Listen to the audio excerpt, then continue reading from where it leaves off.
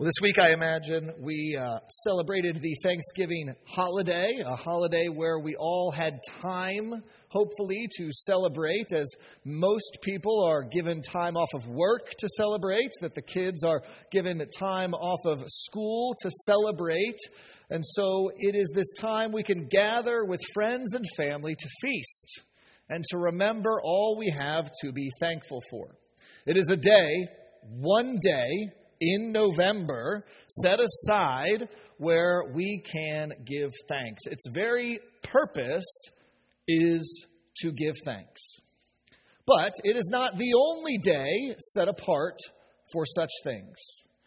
Each and every Sunday is set apart for the worship of God. And we gather each week with family, our church family, to give thanks to God. Our sermon text this morning shows us how weekly worship fuels what Miss Kelly described as thanks living, how we can live out the idea of Thanksgiving more than just one day a year. And so we're going to look at Psalm 92 this morning. If you'd like, you can open up your Bibles or look in the bulletin. We're looking at Psalm 92.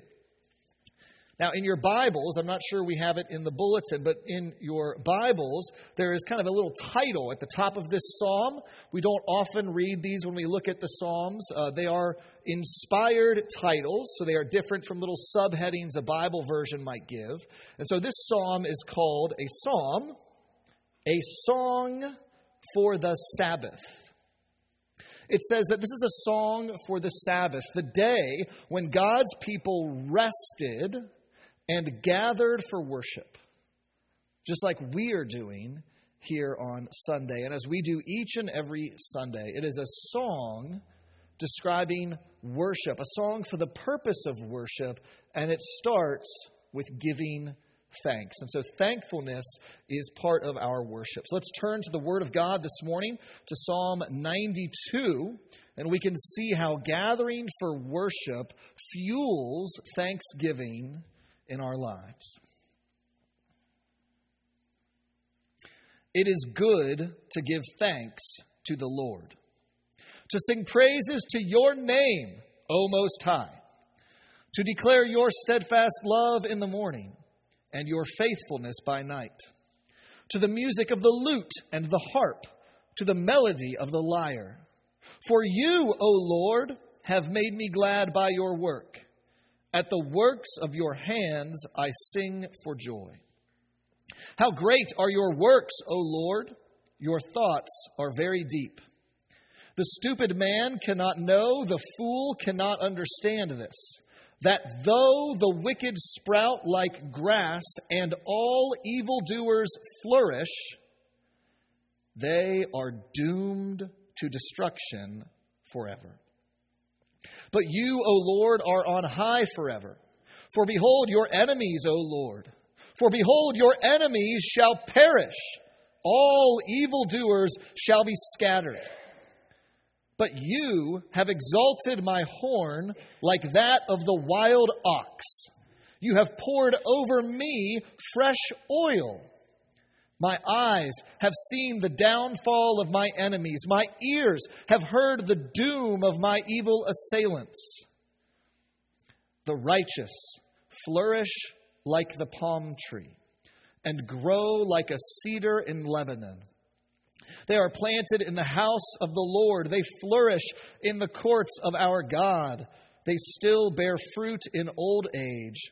They are ever full of sap and green, to declare that the Lord is upright. He is my rock, and there is no unrighteousness in him. Let us pray. Lord, we thank you for your word.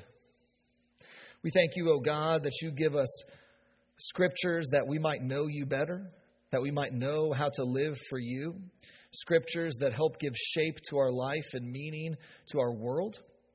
We pray, O God, that you would please give us ears to hear your word today. Lord, I pray that you would use me in spite of my sin to faithfully and clearly proclaim your word, explaining and applying it. That you, O Spirit, would go forth in your power with the word to bring life as you promised to do. And so, God, open our hearts and minds to receive your word, to believe it, to live by it, and to know that through your word we are called to give thanks and praise you. In Jesus' name we pray. Amen. So looking at Psalm 92 today, what I want us to see is if Thanksgiving is kind of an engine in our hearts, it is not fueled by gravy and stuffing. Thanksgiving should be fueled by worship, by regular weekly worship with the people of God. That gathering for worship is what fuels thankfulness in our hearts. Because worship points us to important truths that we can forget. The truth about God, the truth about our world, and the truth about what God has done for us. That worship constantly brings us back to these ideas that help us to give thanks in whatever circumstances we find ourselves. And so Psalm 92 begins by pointing us to God. It says, "It is good to give thanks to the Lord, to sing praises to your name, O Most High." When we gather for worship, we gather to focus on God. That's why we are here. And an important component of our worship is giving thanks to God. You see, we don't just give thanks to those objects we are thankful for. We give thanks to someone, acknowledging that God is the reason we have blessed so wonderfully. And so we give thanks to God. And we express our thanks through praise. That praise and thanksgiving are intertwined because we naturally praise the person we are thanking. So if you receive a Christmas gift, say in the next month or so, you might say thank you to that person. You're thanking them. You're acknowledging their kindness in giving you a gift. It's a kind of praise, saying thank you. I praise you for your generosity in thinking of me, in getting me a gift. And so in worship, we thank God by praising God. But sometimes we gather for worship, and it's a Sunday, we're just not really sure. Can I praise God today? Is God good? Am I sure of that? Because my life is messed up. I'm not really sure what God's up to. The world seems rough. Can I praise God? When we gather for worship, we are reminded that yes, we serve a God who is good. That we can praise God for who He is and what He has done. For His character and His works. When we praise God for His character, we are reminded of His goodness. That verse 2 shows us the character of God. It points to His steadfast love and His faithfulness. You can think about His steadfast love as His commitment or His promise to love us, and His faithfulness as the daily fulfillment of that commitment and promise. And so when we rise each morning, we can give thanks knowing God has promised His love to His people. And we can end each day by thinking He has kept His promise to love His people. This fuels our thanksgiving because we are reminded we serve a good God. And we can start to think, what if God was not like that? What if God wasn't good? What if we would wake up and the Bible gave us no sure pledge that God was good? We had no guarantee that God would be favorable towards us or in a good mood today, that maybe God was kind of going to fly off the handle and we weren't really sure. Is He going to punish me severely today? Is He going to not be strong enough to help me today? No. By praising God for His character, by gathering, we are reminded we serve a God who has made sure and certain promises to us, and we can be thankful for who our God is. The Bible also points us back to what God has done. He says this, "For you, O Lord, have made me glad by your work. At the works of your hands I sing for joy. How great are your works." So we praise God, not just that He is good, but that He is actively good as well. God is not absent. He is not detached from the world. He is a God who is active. And as we look at the Bible each week gathered for worship, we are reminded, whoa, God has been providing for and protecting His people for generations. For thousands and thousands of years, God has done it in ways that are simple and in ways that are miraculous. And so as we come and we worship and we hear His character and we hear about God's works, we are then called to praise God, to point ourselves back to God, and we do that through song. That it is good to give thanks to the Lord, to the music of the lute and the harp, to the melody of the lyre. Now, we're fresh out of lutes and lyres here, but we are praising God through song. And so singing is a regular part of our worship, not just because God commands it, but because singing is good for us, even if you're not very good at it. Singing is still good for you, because singing has a way of lifting us up. It's got this kind of just unexplainable, mystical way of touching our hearts more than just words can. And if you don't believe me, think of this. Every week when we gather for worship, we do two things. We do two things again and again. We do other things as well, but these two things. We say the Lord's Prayer together, and we sing the doxology. One of those, we say words in unison together. And one of them, we sing words together. As good as the Lord's Prayer is, it's straight out of the Bible. We love the Lord's Prayer. This is not in any way diminishing the Lord's Prayer. That is a very good thing. But there's something different when we are joined together in song, in singing God's praise together. It helps us reflect on the goodness of God. And so as we gather each week for worship, we are reminded of God and His character. We are lifted up in song together. Now, maybe another way to think about it is, what if, instead of celebrating your wedding anniversary once a year, what if you celebrated it once a week? Would that not encourage you to remember your vows, your commitments, the one who loves you and the one whom you love together? Would that not reinforce and strengthen your knowledge of who that person is more and more? Yes, a lot more gifts and cards. I get that, okay? We'll just push that part down. But we would be strengthened more and more. Worship is kind of like that. It is a weekly reminder of who we have been united to, who God is, His character, and what He has done for us. And so worship fuels thankfulness because we are so thankful that that is who God is, and that is what God has done. So that's the first way worship helps us, is it helps us look to God. Worship also helps us look around at the world all around us and give thanks. Now, I imagine if you at some point gathered for Thanksgiving and had a Thanksgiving dinner, and if you sat there with family and friends and everyone's like, tell me something you're thankful for. I am going to just imagine that maybe none of you said, I'm really thankful for the state of the world. I'm thankful for how things are going here on earth. I'm thankful for all the good. I'm guessing that probably wasn't said all that often around the table. Because often when we look at the world around us, we are overwhelmed not with thankfulness, but with frustrations, with the difficulties that we face. As we see evil continue to exist in the world, as we see corruption infiltrate positions of power, as we see immorality on the rise and being celebrated, as we hear of church leaders who abuse their power and fall, we see the pain in the world around us.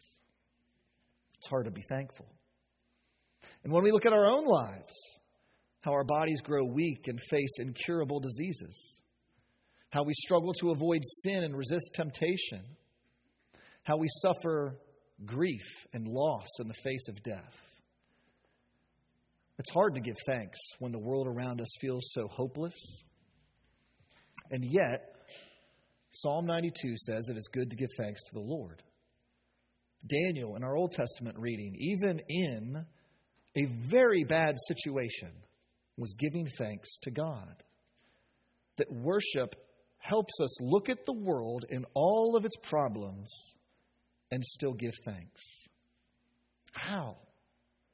Because God shows us the world for what it is. He shows us the truth about the wicked and the righteous. There's an honesty in verse 7 that I really appreciate. He writes, though the wicked sprout like grass and all evildoers flourish. The Bible understands that the good people don't always seem to be on top, that the wicked seem to get away with it. The wicked seem to prosper. They violate moral norms. They take what they want. They get away with it. There doesn't seem to be any stopping the wicked. They are like weeds in your flower bed that you can't get rid of. Why are they growing more than the stuff I want to grow? That's how we can feel looking at the world. So how can we be thankful if that's the case? Because he says more. Though the wicked sprout like grass and all evildoers flourish, they are doomed to destruction forever. But you, O Lord, are on high forever. The wicked will be judged. They will face consequences for their actions. The Lord himself will hold them accountable. He will right all of the wrongs. And though it seems incredibly unlikely from looking at the world, from listening to the news, there is a good God in control of the world, and he will judge the living and the dead. Worship helps us remember this, because worship brings us back to the Word of God to give us wisdom to see the world. Look at verse 6. It says, the stupid man cannot know. The fool cannot understand this. In the Bible, the fools are those who do not listen to God's truth, who ignore God's wisdom. And so if you ignore what the Bible says about our world, you will think our world is doomed. That our world is some horrible dog-eat-dog world where people just take what they want and there's never any consequences. But worship points us to the wisdom of God's Word and shows us the flourishing of the wicked is temporary. And it assures us God will make things right. Verse 9 announces, your enemies shall perish, all evildoers will be scattered. Our enemies will be brought to nothing. Those who are wicked, but also the other enemies of disease and poverty and sin and death, that worship gives us clarity as each week we are reminded of the destiny of our world, of the truth in our world. We are presented with alternative truths all the time, but worship points us back to the truth that God is in control and he is going to work things for good. And we see the good that he is pointing us towards in verses 12 through 14. The righteous flourish like the palm tree and grow like a cedar in Lebanon.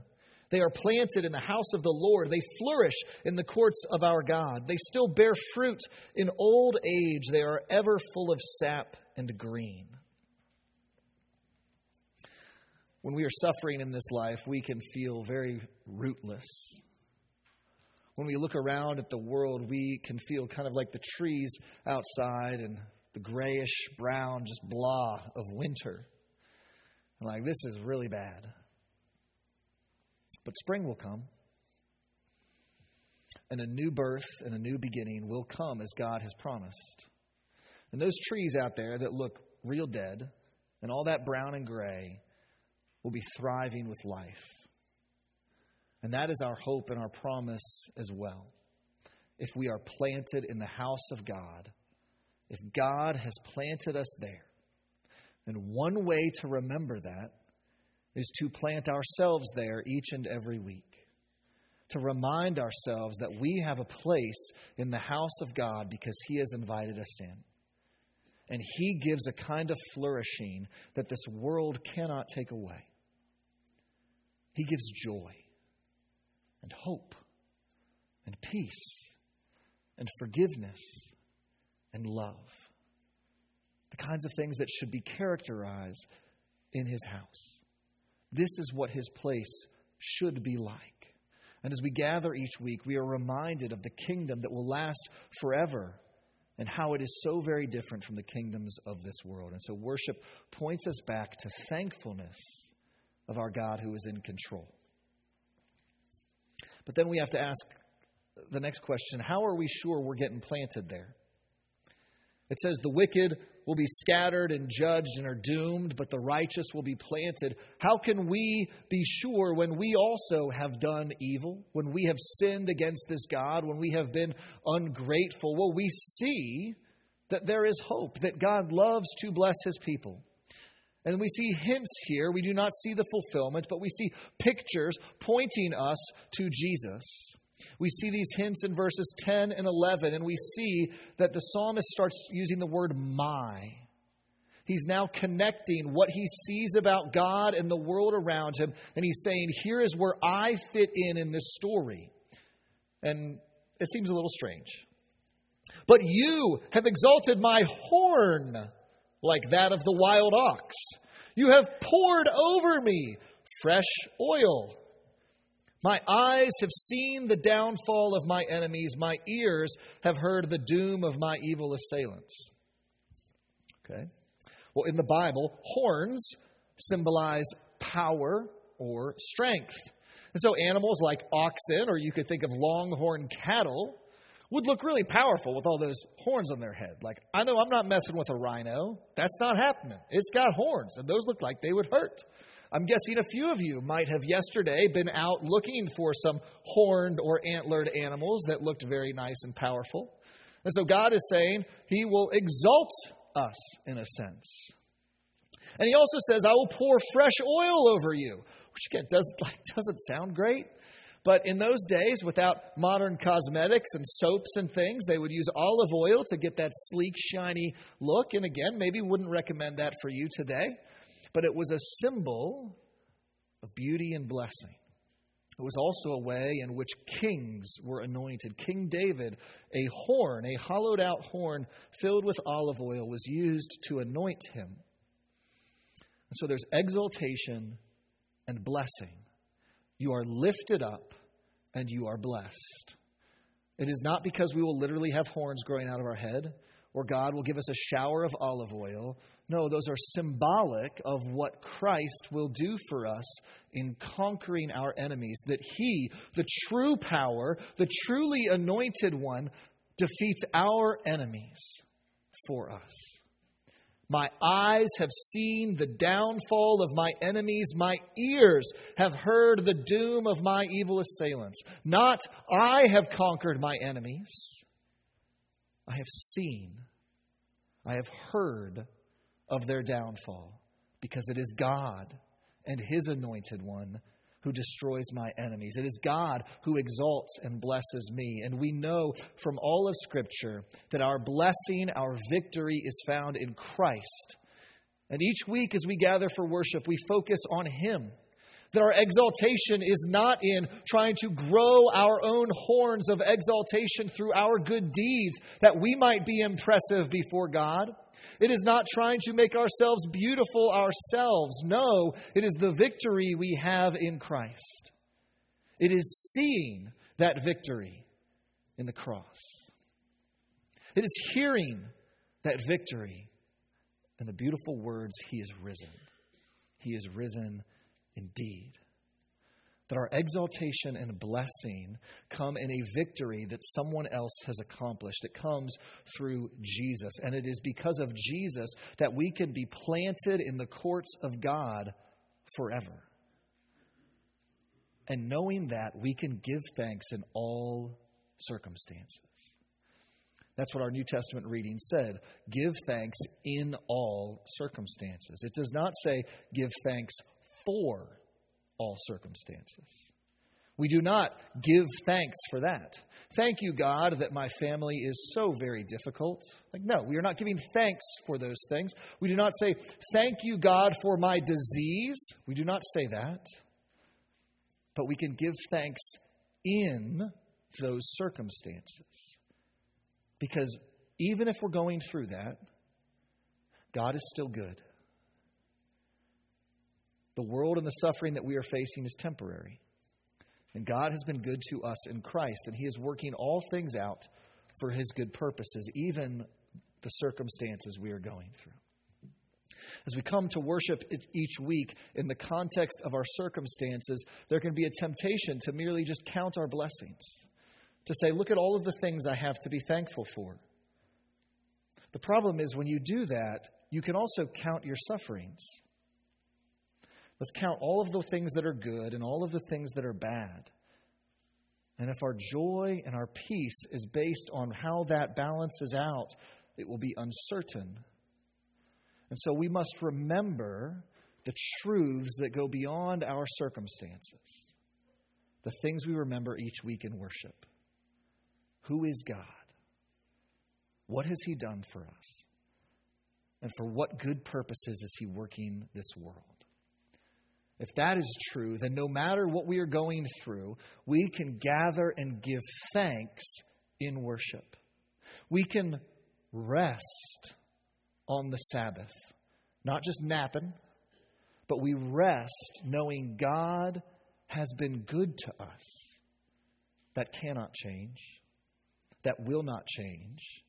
And because of that, He is worthy of our praise. He gives us reason to sing even in sad circumstances. So more than counting your blessings this week of Thanksgiving, let us look to the one who has blessed us. Let us worship the God who has given us such blessings, and let us remember that each week as we gather, we give thanks to the Lord, for He is good. He is our rock, and we gather to praise Him, our God. Let us pray.